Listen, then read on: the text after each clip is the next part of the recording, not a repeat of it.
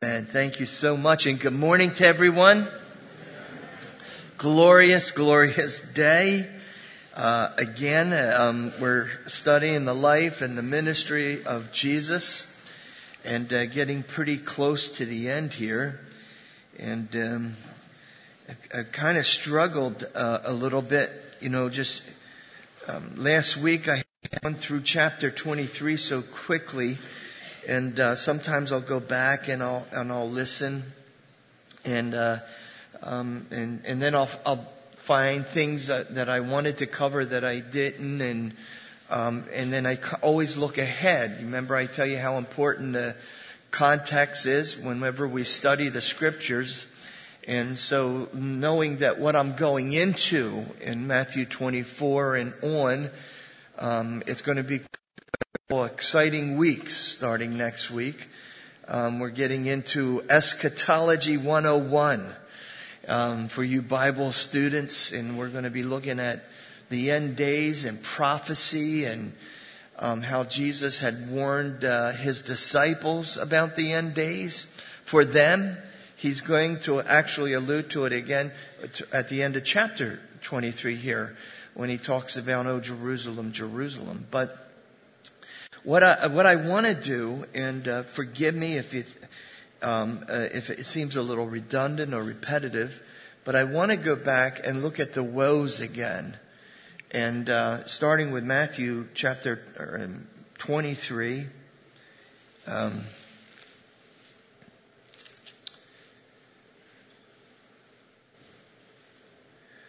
Maybe we should do that.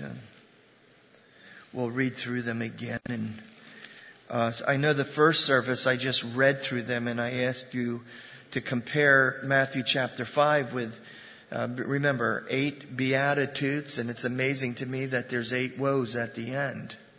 And by the way, this is something too that interests me, is this is his last public message. This is his last public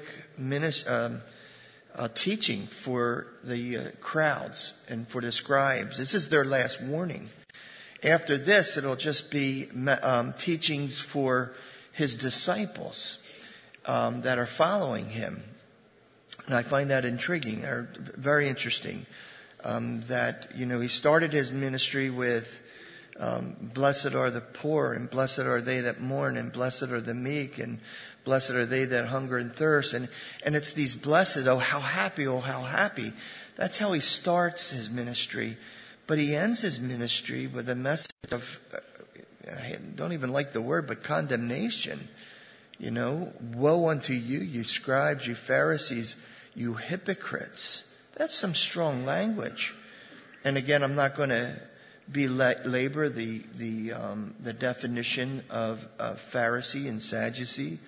I had said 2 weeks ago and last week as well, is the reason I like to bring it up is because we all have the tendency to fall into that if we're not careful. Even as born again, we can become very Pharisaic and Sadduceic, meaning very legalistic or very liberal in our approach to God. And again, I'm not going to do that. But let's read through it together. We have 2 minutes. No, I'm kidding. But then we'll stand. This is verse 13. Woe unto the scribes and Pharisees, hypocrites, for they shut up the kingdom of heaven against men. For ye neither go in yourself, neither suffer you them that are entering to go in. Woe unto you, scribes and Pharisees, hypocrites, for you devour widows' houses, and for a pretense you make long prayers. Therefore you shall receive the greater damnation. Woe unto you, scribes and Pharisees, hypocrites, for you compass the sea and land to make one proselyte, one convert. And when he is made, you make him twofold more the child of hell.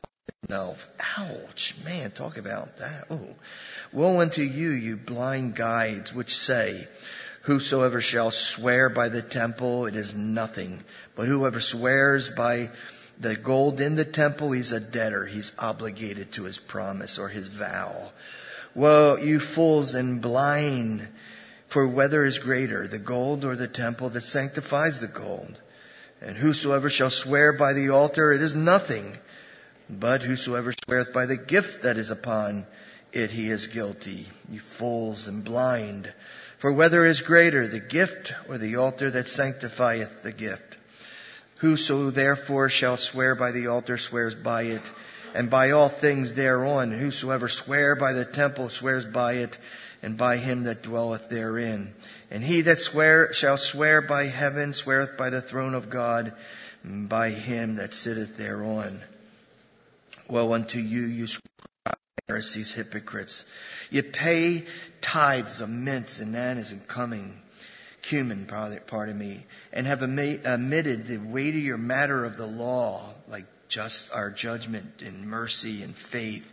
These ought ye have done, and not to leave the other undone. You blind guides, you strain at a gnat, you swallow a camel. Woe unto you, scribes, Pharisees, hypocrites! For you make clean the outside of the cup and the platter, but within it they are full of extortion and excess. Thou blind Pharisee, cleanse first that which is within the cup, the platter, and outside them may be clean also. Woe unto you, scribes, Pharisees, hypocrites! For you are like unto white sepulchres, which indeed appear beautiful outward, but are within full of dead men's bones and of uncleanness. Even so, you also outwardly appear righteous to men, but within you're full of hypocrisy and iniquity. Woe unto you, scribes and Pharisees, hypocrites! Because you build the tombs of the prophets and garnish the sepulchres of the righteous, and say, if we had been in the days of our fathers, we would not have been partakers with them in the blood of the prophets. Wherefore you be witnesses unto yourself, that you are the children of them which killed the prophets. Fill ye up then the measure of your fathers, you serpents, you generations of vipers. I love my old King James. How can you escape the damnation of hell? Boy, never mind. Therefore, behold, I send unto you prophets and wise men, scribes, and some of them you shall kill and crucify, and some of them you shall scourge in your synagogues and persecute from city to city, that upon you may come all the righteous blood shed upon the earth, from the blood of Abel unto the blood of Zacharias, the son of Barachias, whom you slew between the temple and the altar. Now verily I say to you, all these things shall come upon this generation. And now just listen to the broken heart of our Lord. O Jerusalem, Jerusalem, thou that killest the prophets, stone them which are sent unto thee. How often would I have gathered thy children together, even as a hen gathereth her chicks under her wings, and you would not. Now behold, your house is left unto you desolate. For I say unto you, you shall not see me henceforth, until ye shall say, blessed is he that cometh in the name of the Lord. Let's stand together, Bible in hand, and pray together. Father, again, Lord, thank you for your word. And Lord, thank you for this journey that we've been on for the last couple years or so, Lord. And just to study your life and your ministry, following your footsteps, Lord. And Lord, I just know that our prayer, many of us, we want to become more like you. And we want to follow in your footsteps. Even Paul the apostle would say, follow me as I follow Christ. And Lord, I know that on this side of eternity, Lord, we can only make those attempts. We can appeal to your Spirit. We can ask for help. We can ask for empowerment, Lord. But I know, Lord, that one day we will be face to face. We'll know all things as they're to be known. But Lord, as we travel and finish up this journey, Lord, please continue to work in our hearts, making us and conforming us more and more to your image, Lord. Because I know, Lord, the more we're like you, the more our light will shine. And the more people will see that light and glorify our Father which is in heaven. Lord, that's our desire in the days that we live, to let our light so shine. We love you, Lord. We ask for your anointing upon your word. upon our minds and hearts to receive everything. And we'll always be careful to ask it in your precious name. And everyone said together, amen and amen. Amen. You know, I'm going through the book of Daniel on Wednesday evening. And whenever you study those prophetic books, and you start to look at, you know, just the news, what's happening around us, you know, I'm always intrigued, by the way, with the weather. I know there's wars and rumors of wars. I know what's happening, you know, what's going on with Iran, and the Soviets are getting involved in all that kind of stuff, which we'll cover in the weeks to come. But the thing that really got a hold of my attention last week was that virus that now China is dealing with, and how do you quarantine Wuhan, which is a city in China where there's over 11 million people, and they've quarantined the whole place. And it's getting worse. It's spreading now to 3 other cities, the news is saying. And we're told that in the last days that one of the signs would be that there would be, you know, infectious diseases, pestilence. It's infectious diseases. And so 2 things could either happen to the Christian. Either he's going to get really stoked and excited because he knows that his Lord is coming soon, or fear seems to grip the heart of a lot of people. And I get that. I mean, who wants to talk about bloodshed and pestilence? You know, it is kind of, it is fearful, it's frightening, you know, to think, especially for young parents, you know, that their children are growing up in a society, you know, like it is today. But the more you do study about prophecy, and you study about, you know, our Lord coming back, it has an effect on a person's heart, and that is he purifies himself. That's exactly what the Bible says. He that hath that hope, he purifies his heart. And you look at these woes here in this this chapter here, you know, and again the warning that I've kind of laid out before us all, and I'm including myself. Be careful of the Pharisaic and Sadduceic mentality, you know. What we need to do in these last days is to make sure our hearts are continuing to be pure, and, you know, to be pure. Amen, guys? And that whenever there is those issues, the shortcomings, however you want to title it, that we do bring them before the cross and before his blood, and we ask him to cleanse us, you know, daily and continually. And so I want to go through these again, and again I'll relate it probably back to Matthew chapter 5 with the Beatitudes. But I want to just point out some of the things that we see today, and what we see back then and today, and possibly what we're going to see even in the future. The church, by the way, is in a very strange place now. Not our church. I'm talking about Christendom. You know, if you study it, there's a lot of strangeness out there today. And you guys know my heart about, you know, the church becoming a show and theatrics and light shows and smoke and flashing lights. You know, it's not going to happen. It's not going to happen here until I'm dead. I mean, I'm sorry. I want to be up with the times and all, and I want to reach the you know, the millions and all. Just I don't know. Somebody starts putting a strobe light on me, I'm going to probably throw up or something. It's just, I'm sorry. But again, in verse 13, he says, "Woe unto the scribes and Pharisees and hypocrites," and we won't belabor that. But where it says, "For you shut up the kingdom of heaven, and for you neither go in yourself, and neither suffer ye them that are entering to go in." And woe unto you, and I won't repeat this at every verse that says woe unto you, but a more literal translation is, what sorrow awaits for you.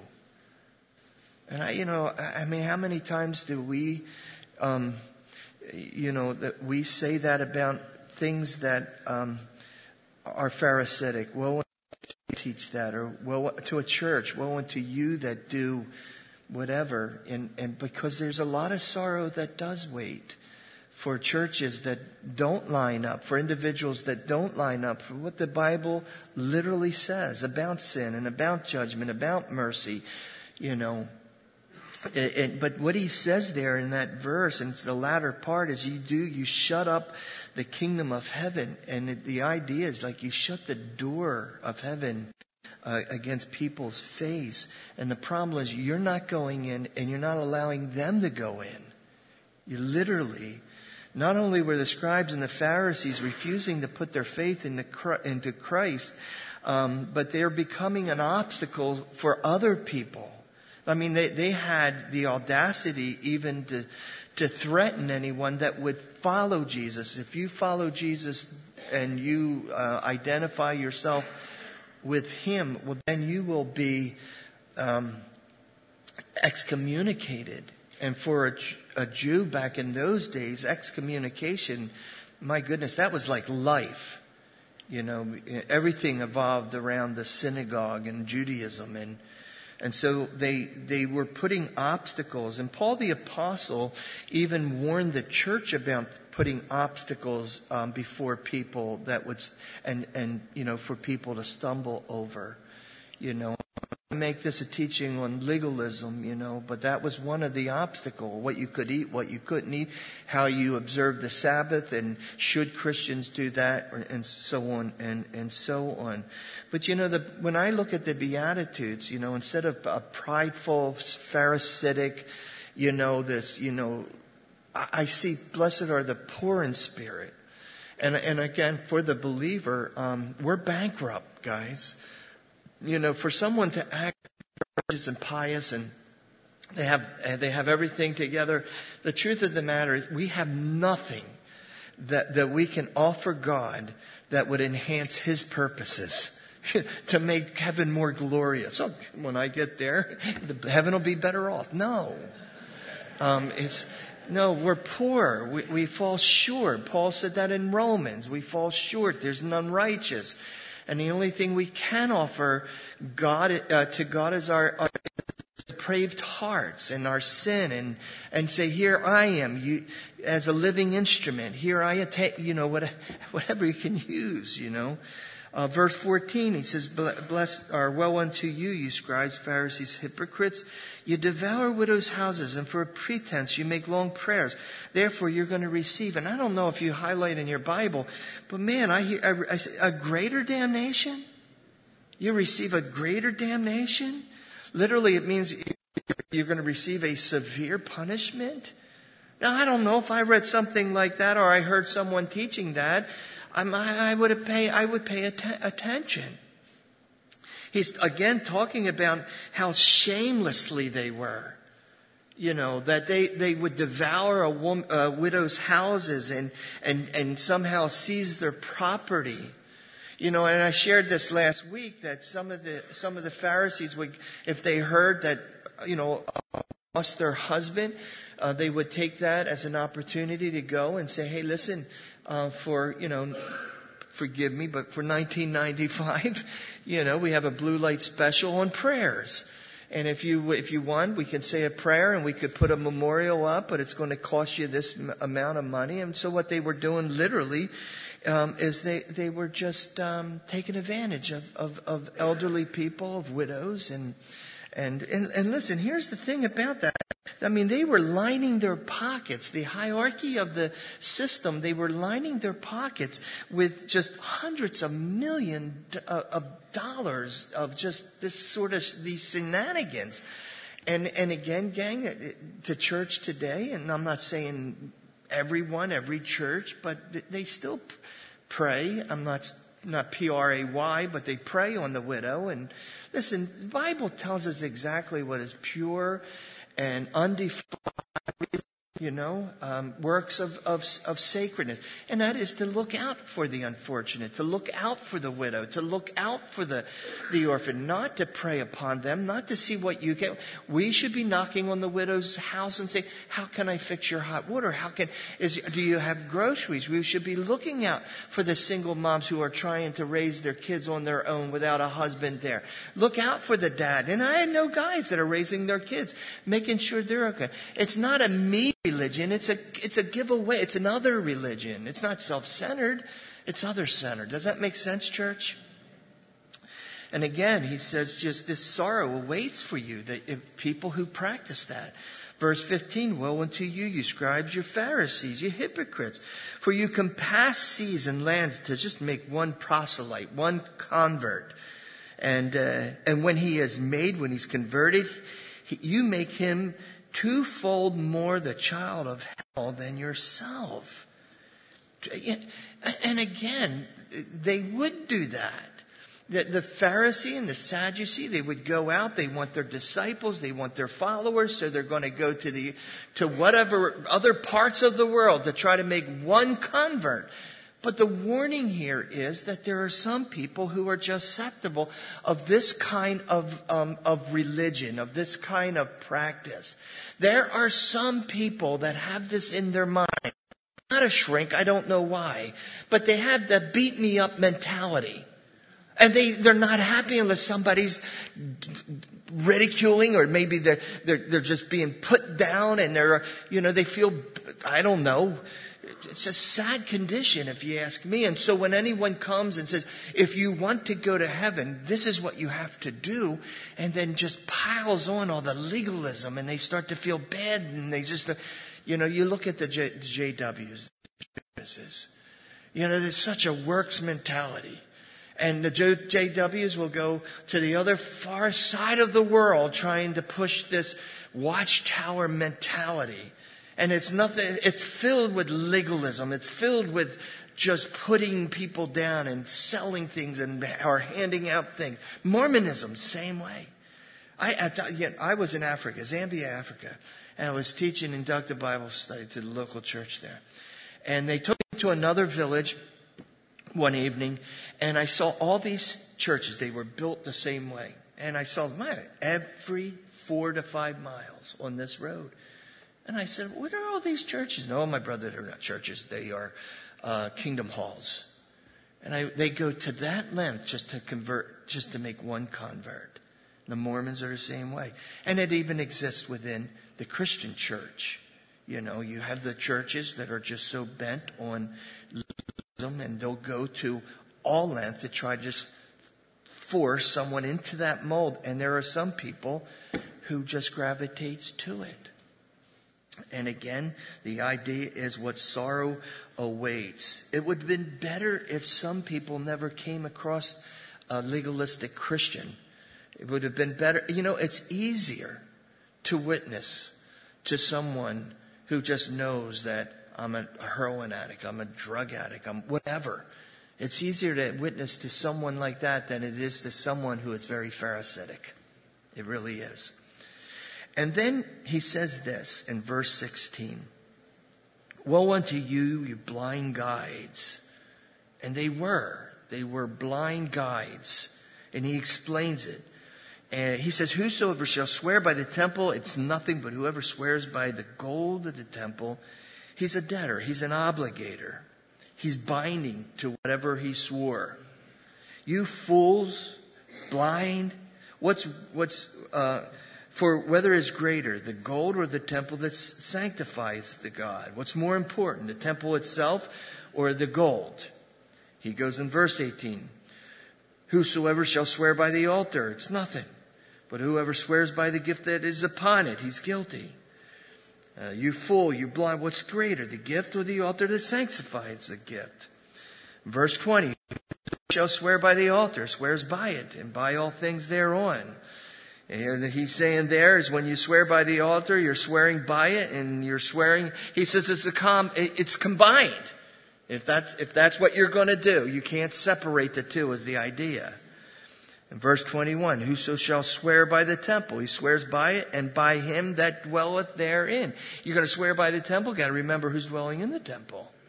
If that's what you're going to. He's not telling us to do that. And by the way, in Matthew, he tells them don't swear at all, right? Remember that? How many of you guys remember that verse? Don't let your nay be what?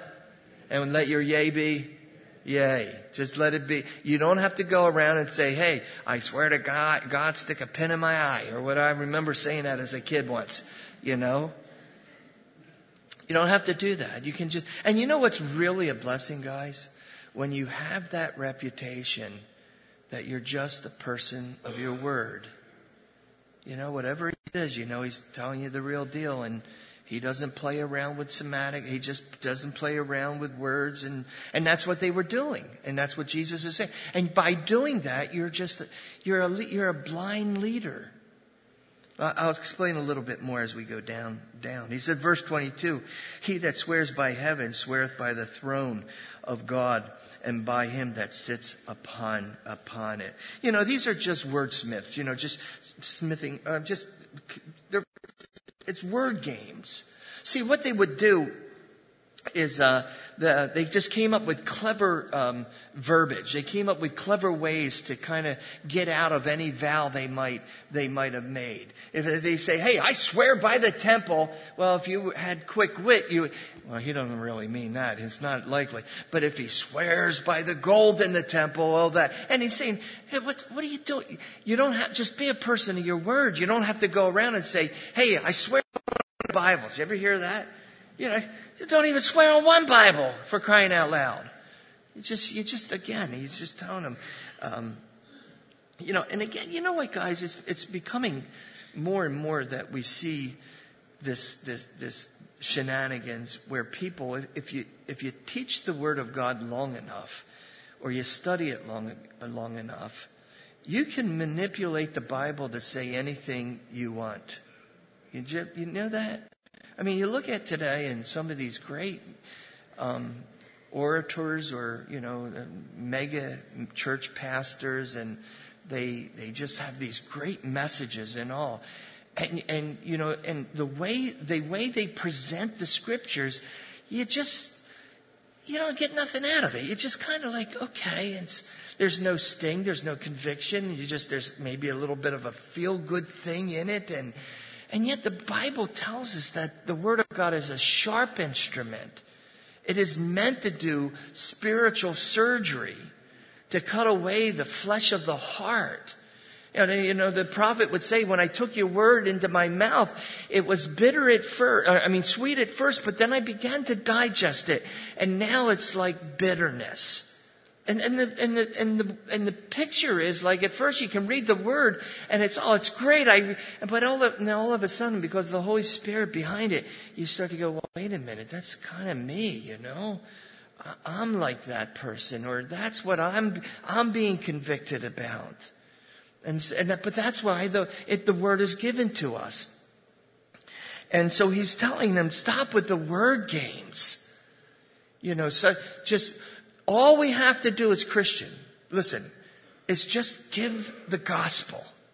If you want someone to be convicted of their sin and come to the cross, you don't have to go through all I swear by the temple, Well, that doesn't mean too much. Well, how about I swear by the gold? Really? Boy Scouts honor. You don't have to be people like that. We can be individuals that can just simply tell them that the wages of sin is death, but the gift of God is eternal life. And if you want eternal life, then all you have to do is confess with your mouth the Lord Jesus, believe in your heart that God has raised him from the dead, and thou shalt be saved. Would you like to be saved today? Now, either the word of God is true or it's a lie. Either what Jesus taught us was truth or fabrication. And I want to believe that the word is sharper than a double-edged sword. Amen, guys? And so, again, for you and I think of Matthew chapter 5 or 6, where it's about, for you and I, we don't have to outwardly look like we're righteous. We don't have to outwardly look like we're pious, like we're all that. Because it says, blessed are they that hunger and they thirst after righteousness. And that just means rightness, right-onness. Just the right way. And the right way is God's way. The right way and the right-onness is through the Word of God. And we don't have to play around with it. We don't have to look cute. And we don't have to take things out of it or add things to it. There's a grave warning about any man adding or taking away. Going on to another woe. Woe unto you scribes and you Pharisees, hypocrites! For you pay tithes of mints and anise and cumin, and have omitted the weightier matter of the law, like judgment and mercy and faith. These you ought to have done, but the others undone. Again, he's just talking about how they would just go to the littlest, smallest herb, and where they would just start to count. Okay, 10%. Okay, so I have a pile of anise here. So 1 for God, 9 for me. And 1 for God and 9 for me. And he goes, you guys struggle over that. Notice what he says, you blind guys down here in verse 24. That. And yet you swallow a camel. Now I made a joke about last week about there's this Pharisee looks down at his milk or his cereal and he sees a little gnat and he has to get that gnat out, but he ignores the camel that's swimming around in that thing. But I found out that this was true, that the Pharisees were so worried about swallowing a gnat, which is an unclean thing, they would strain their water even before they would drink, in case a gnat had landed in it. A little bit that's a little over the top, wouldn't you think? But some of the things that Christians say, well, this is what I have to do and this is what I have to adhere to. And it's almost like this, man, you're struggling over that? Really? Back in the day, it was a while ago, but I remember the church used to struggle with, can women wear pantsuits? I'm not kidding. I was during that time period when I was the church was worried whether girls could wear pants. Now girls wear pants with 100 holes in them. The older generation would roll over in their graves if they saw that. And then it was, should they wear makeup? I'm not kidding. The church would divide over, should women need makeup? And I'm not making any jokes today about that, They did that. What is really carrying a burden on the Sabbath? Should women wear long eyelashes, fake eyelashes? Well, some of them are. It is carrying a burden. I don't know how you open your eyes, some of you girls, with those things on. But be that as it may, but people struggle over that, the do's and the don'ts, and what they really leave out is that justice. That's what judgment means in verse. Really, justice is a better translation. And you leave out mercy, and you leave out and you leave out faith, and you leave out being forgiven, and you leave out what Jesus can do for someone. You leave out, and you're all bent out of shape. Whether we're practicing these certain things about, do you teach tithing? I would love to teach tithing. Man, would I. But I couldn't do it with a clear conscience. But I'll tell you what, I know what the Lord does say about giving, and when I come across it, I'll teach about it. God loves people who give. He loves it. And some people have that conviction in their hearts by the Holy Spirit, not by this pulpit, that they do tithe. And that's how the electric stays on. And that's how the heater keeps running. And that's how things are done, But people, and you say, you should do these things, but my good, not at the expense of all this. Man, you gotta keep the real thing the real thing. Don't make minors a minor on the majors. Does that make sense, church? He goes on, I love how he calls them again blind guides, In verse 25, he says, woe unto you, you scribes, you Pharisees, hypocrites, for you may clean the outside of the cup of the platter, but within they are full of extortion and excess. You blind Pharisees, first cleanse, listen to what he says, cleanse first that which is within the cup and the platter, that the outside of them may be clean also.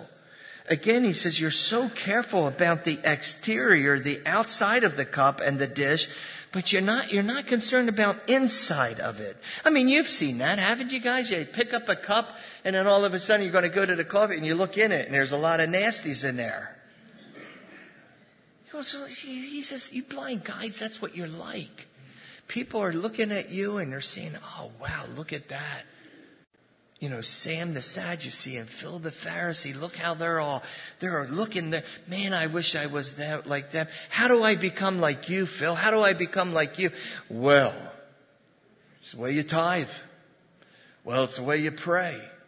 Well, it's the way you do this and the way you do that. And Jesus taught in Matthew chapter 5, all those things, yes, they're important. You need to do those things. You need to pray. You need to give, but do it in secret.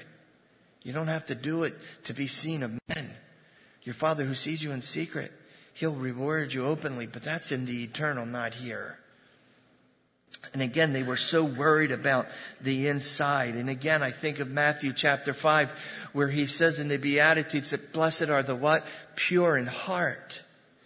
Hey, Christian, that's the only thing you need to be concerned about today in the times that we live, is your heart. Right? Guard your heart, for out of it flows all the issues of life. And I don't mean muscle pumping blood through our veins. He's literally talking about the purity of our hearts. The spiritual place, the spiritual seat where Christ lives and dwells in our lives. He goes on and he says, in light of this purity, he says, woe unto you in verse 27, you hypocrites, you're like the whitewashed sepulchres. For indeed, you appear beautiful outward, but are within full of dead men's bones and of all uncleanness. And again, the same exhortation as we saw in verse 26, even so outwardly you appear righteous unto men, but within you're full of hypocrisy and of an iniquity. Again, it's outwardly they looked okay, but inwardly they were full of, well, the picture is whatever a sepulcher holds, and it's decaying flesh. It's stench, and it's filled with decaying flesh. And he goes, hey, Paul said again, within me dwells no good thing, right? Isaiah 56, all our righteousnesses are like what? A filthy rag. He goes, all this hypocrisy, you're like a whitewashed sepulcher. And again, the reason they used to whitewash the sepulcher was so that a Jew wouldn't accidentally touch one and become unclean. But then as time went on, they started to decorate the sepulchers. But inside they're still filled of the same thing. Every time, gang, this is just my heart. Every time I read a text like this where it's challenging me about the external versus the internal, what I appear like before you. I mean, sometimes I'll come up here and I'll go, good morning, everyone. What a glorious day. Do you think sometimes, man, that guy always has good mornings, don't he, and I'm not going to come up here and go, pray for me and Erm. We just had a fight out back. And, I'm never going to come out and throw out my laundry like that, But we all struggle with this subject. We all do. And that's why the heavy warning about just be careful. Just be real. Be people of your word. Don't walk around with a kind of a righteous attitude. There's none righteous, no, not one. Let's walk around like we're blood washed and bought and spirit filled, right? But I always go to Psalms 51. And you're welcome to turn there, but I'm going to paraphrase it for you. So in Psalms 51, this is how it says, have mercy on me, O God, because of your unfailing love. See, that's how I know God will always have mercy, and it is the weightier matter of a believer's life. He goes, because of your great compassion, blot out my iniquity, I think in my old king, but what it literally means is, would you just blot out the stain of sin? Will you wash me? Just take it away. I don't want to remember about my BC days. I don't want to remember about the hurt that I might have caused people. Just take it away. He goes on, he says, wash me from all my guilt.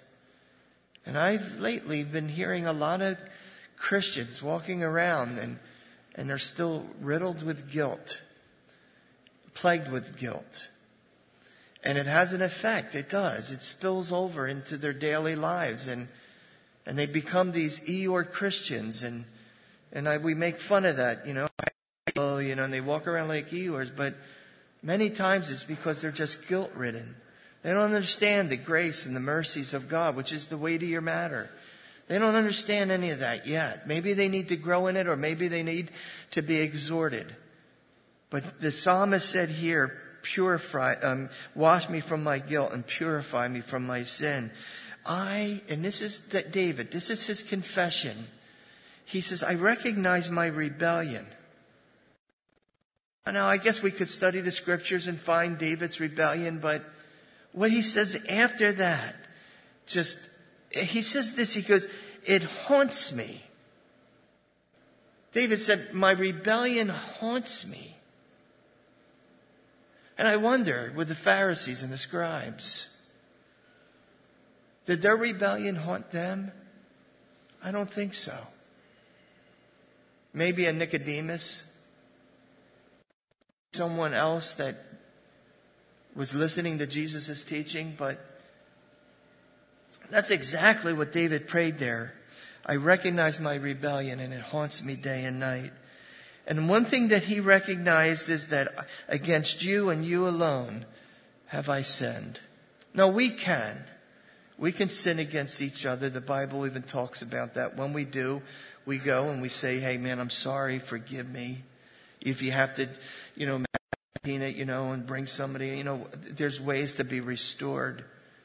But this is how we're restored when we sin against God. When we have to recognize that our sin is against Him and Him alone. And that we've done this thing in His sight and in His sight alone. He then says, and it's almost, I don't know if he's trying to enlighten God. I know that sounds foolish, but he comes out and he goes, for I was born a sinner. Maybe that's good to remind ourselves now and then. When we do fall and we have to 1 John it, just kind of softly remind yourselves, you're not all that. You were born a sinner. We're saved by grace through faith, that not of ourselves. Does that make sense, guys? And then he goes on, he says, but you've dishonored honesty. That's what David said. You dishonor honesty from the word, or from the womb, teaching me wisdom. And here again, his cry is to purify him from his sin, to wash him, to make him whiter than snow. I look at these Pharisees. They appeared to be beautiful outwardly. But you know what, gang? The only place God wants you to appear beautiful is inwardly, not outwardly. And the only way to do that is to call upon Him. Admit, I'm a sinner. I blew it today, Lord. I need you to cleanse me. And I know you're faithful and you're just to forgive me of all. Anybody been struggling with the sense of condemnation lately? You just don't feel like you measure up. You just feel like you're always falling short. Oh man, all you have to do is go to Him and kneel before Him and just recognize I am a sinner. And I just want you to cleanse my heart. He goes on in verse 29, back in verse 23, but he says, woe unto you, scribes and you Pharisees, because you build tombs for the prophets. And you garnish the sepulchres. You put flowers around them. And you say, well, if I'd been in the days of our fathers, we would not have been partakers with them in the blood of the prophets. If we had lived during those days, lived during the days of our ancestors, man, we would not have done to Isaiah what they did. We would not have done to Ezekiel and all the different prophets, But he says this, verse 31, wherefore you be witness unto yourselves, for you are the children of them which kill the prophet. So fill up ye then the measure of your fathers, your serpents, you generation of vipers. How are you going to escape the damnation of hell? Man, that is some harsh language, isn't it? How are you going to escape? By just simply saying this statement, this crazy, ridiculous thing, if we were alive back then, We would not have done it. Well, yes, you would. Because you're still cut from the same cloth. You're still going around with a Pharisaic, Sadduceic, scribitic. That's another Harryism, but we'll throw it in there. But you're not that different than from your forefathers. And you know why? We can say that with certainty. It's because they were planning on murdering Jesus. Their hearts were just as dark as all their forefathers were. That's why, again, gang, this idea that I was raised a Catholic and going to be a Catholic and my kids are going to be Catholics, or I was raised a Baptist and going to be a Baptist and my kids are going to be Baptist, or I was raised a Calvary Chapelite and I'm a Calvary Chapelite now and my kids are going to be Calvary Chapelite, or I'll banish them from Calvary Chapel, or what? Really? You know, when we get to heaven, gang, there's no special section for the Calvary Chapelites. If you get to heaven, you see Pete. Hey, where's Calvary Chapel at? Well, we do that, don't we? We move away. Where's another Calvary Chapel? What's wrong with the Baptist church? What's wrong with this? If they're teaching the gospel and you've grown in your faith and you know the word of God, you'll see the potholes. You'll go around them. You got to go where God's leading you to go. Does that make sense, church? Maybe not a Catholic church, but I'm just saying.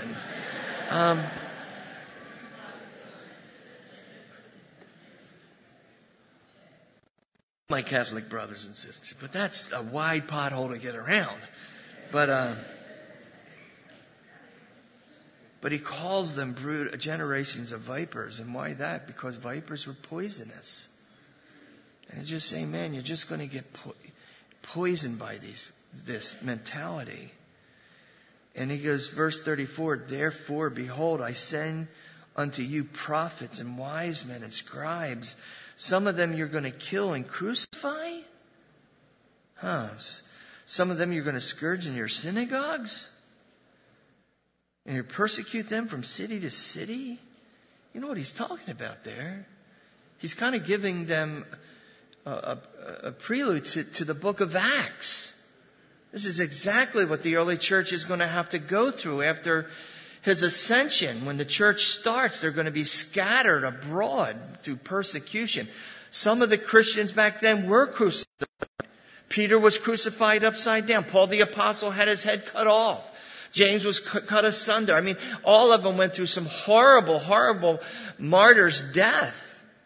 And he goes, this is what so you're not that far from being like your ancestors. You're going to do this to me. You're going to Jesus. You're going to do this to Jesus. You're going to do this to the prophets that I'm going to send to you. You're going to do this to John the Baptist. They're going to crucify and scourge. Verse 35, he says, that upon you may come all the righteous bloodshed upon the earth. You're going to be held responsible, in other words, just like your forefathers, from the blood of Abel. And by the way, why did he use Abel? You know, he could have, well, first of all, the Hebrew Bible is from A to Z, and I think that's why he used Abel, Zacharias there, son of Berechiah. But, you know, why did Cain kill Abel? Did I get that? Or is it Abel kill Cain? But anyway, why did Cain kill Abel? It was jealousy, wasn't it? One's gift was received and the other wasn't. And all the martyrdom that took place in the Old Testament, all the way into the New Testament, a lot of it was just over jealousy. Jealousy, man, that's a powerful thing in a person's life. And it's just something that we have to guard our hearts against, you know. Again, and I think the way you do that is just to remember that who you are, sinner saved by grace. He goes on and he says, verily I say unto you in verse 36, all these things shall come upon this generation. Again, they're going to be responsible. for the murders of all the godly people. And then he says something here in verse 37. I'm missing something. Verse 36 says, "Verily I say unto you, all these things shall come upon this generation." And again, what he's speaking of there is what's going to happen in just about 40 years after this. This 10th Legion, Roman Legion Roman soldiers are going to come in with Titus. They're going to besiege the city of Jerusalem, and there's going to be mass killing. And people are going to die at a rapid rate inside. And stones are going to be toppled over. The temple is going to be burned and taken apart. And that's why he cries out in verse 37, where he says, "O Jerusalem, Jerusalem, thou that killest the prophets, and you stone them which are sent to thee, how often I would have gathered thy children together, even as a hen gathereth her chickens under her wings. But you would not." And what he's saying there is you wouldn't let me. He says there, "Behold, your house is left to you desolate." And that's exactly what happened in 70 AD. You know, you would walk in after that, and it would not only be torn apart, but it'd be totally empty. The furnishings were taken.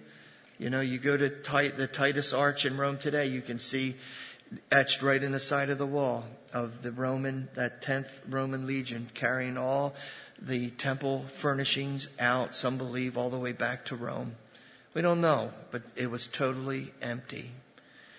"And for I say to you, ye shall not see me henceforth until you shall say, Blessed he that comes in the name of the Lord." And again, this is, ushering us into the next couple chapters, 24, talking about, the end days, our eschatology. But there is going to come a day, gang, where even Israel itself will say, they'll see him coming back with on his thigh written, the King of Kings and the Lord of Lords. And there will be a declaration, "Is he that comes?" And he is coming. It's not talking about the rapture of the church. He's talking about his second coming. And again, going into the next couple chapters, read ahead. Read it and reread it and reread it, right? And then you'll be so familiar with it. And the thing that'll happen, let me have your attention. The thing that'll happen in your heart, I guarantee it, you'll begin to be challenged in your hearts by the Holy Spirit. If I'm living in the day where I could see and witness the rapture of the church, am I the witness that God has called me to be? Or am I more like the Pharisee and the Sadducee? Am I more religious than I am just a child of God? I know I go through it, and it challenges my heart every time I do it. And I'll tell you, the more I'm challenged, the more the conviction sets in. And I just want to, Romans chapter 12, one of my favorite sections. "I therefore beseech you by the mercies of God to present yourself as a living sacrifice, which is holy and reasonable." Means it's the most logical thing you could do in these last days. Let's stand together.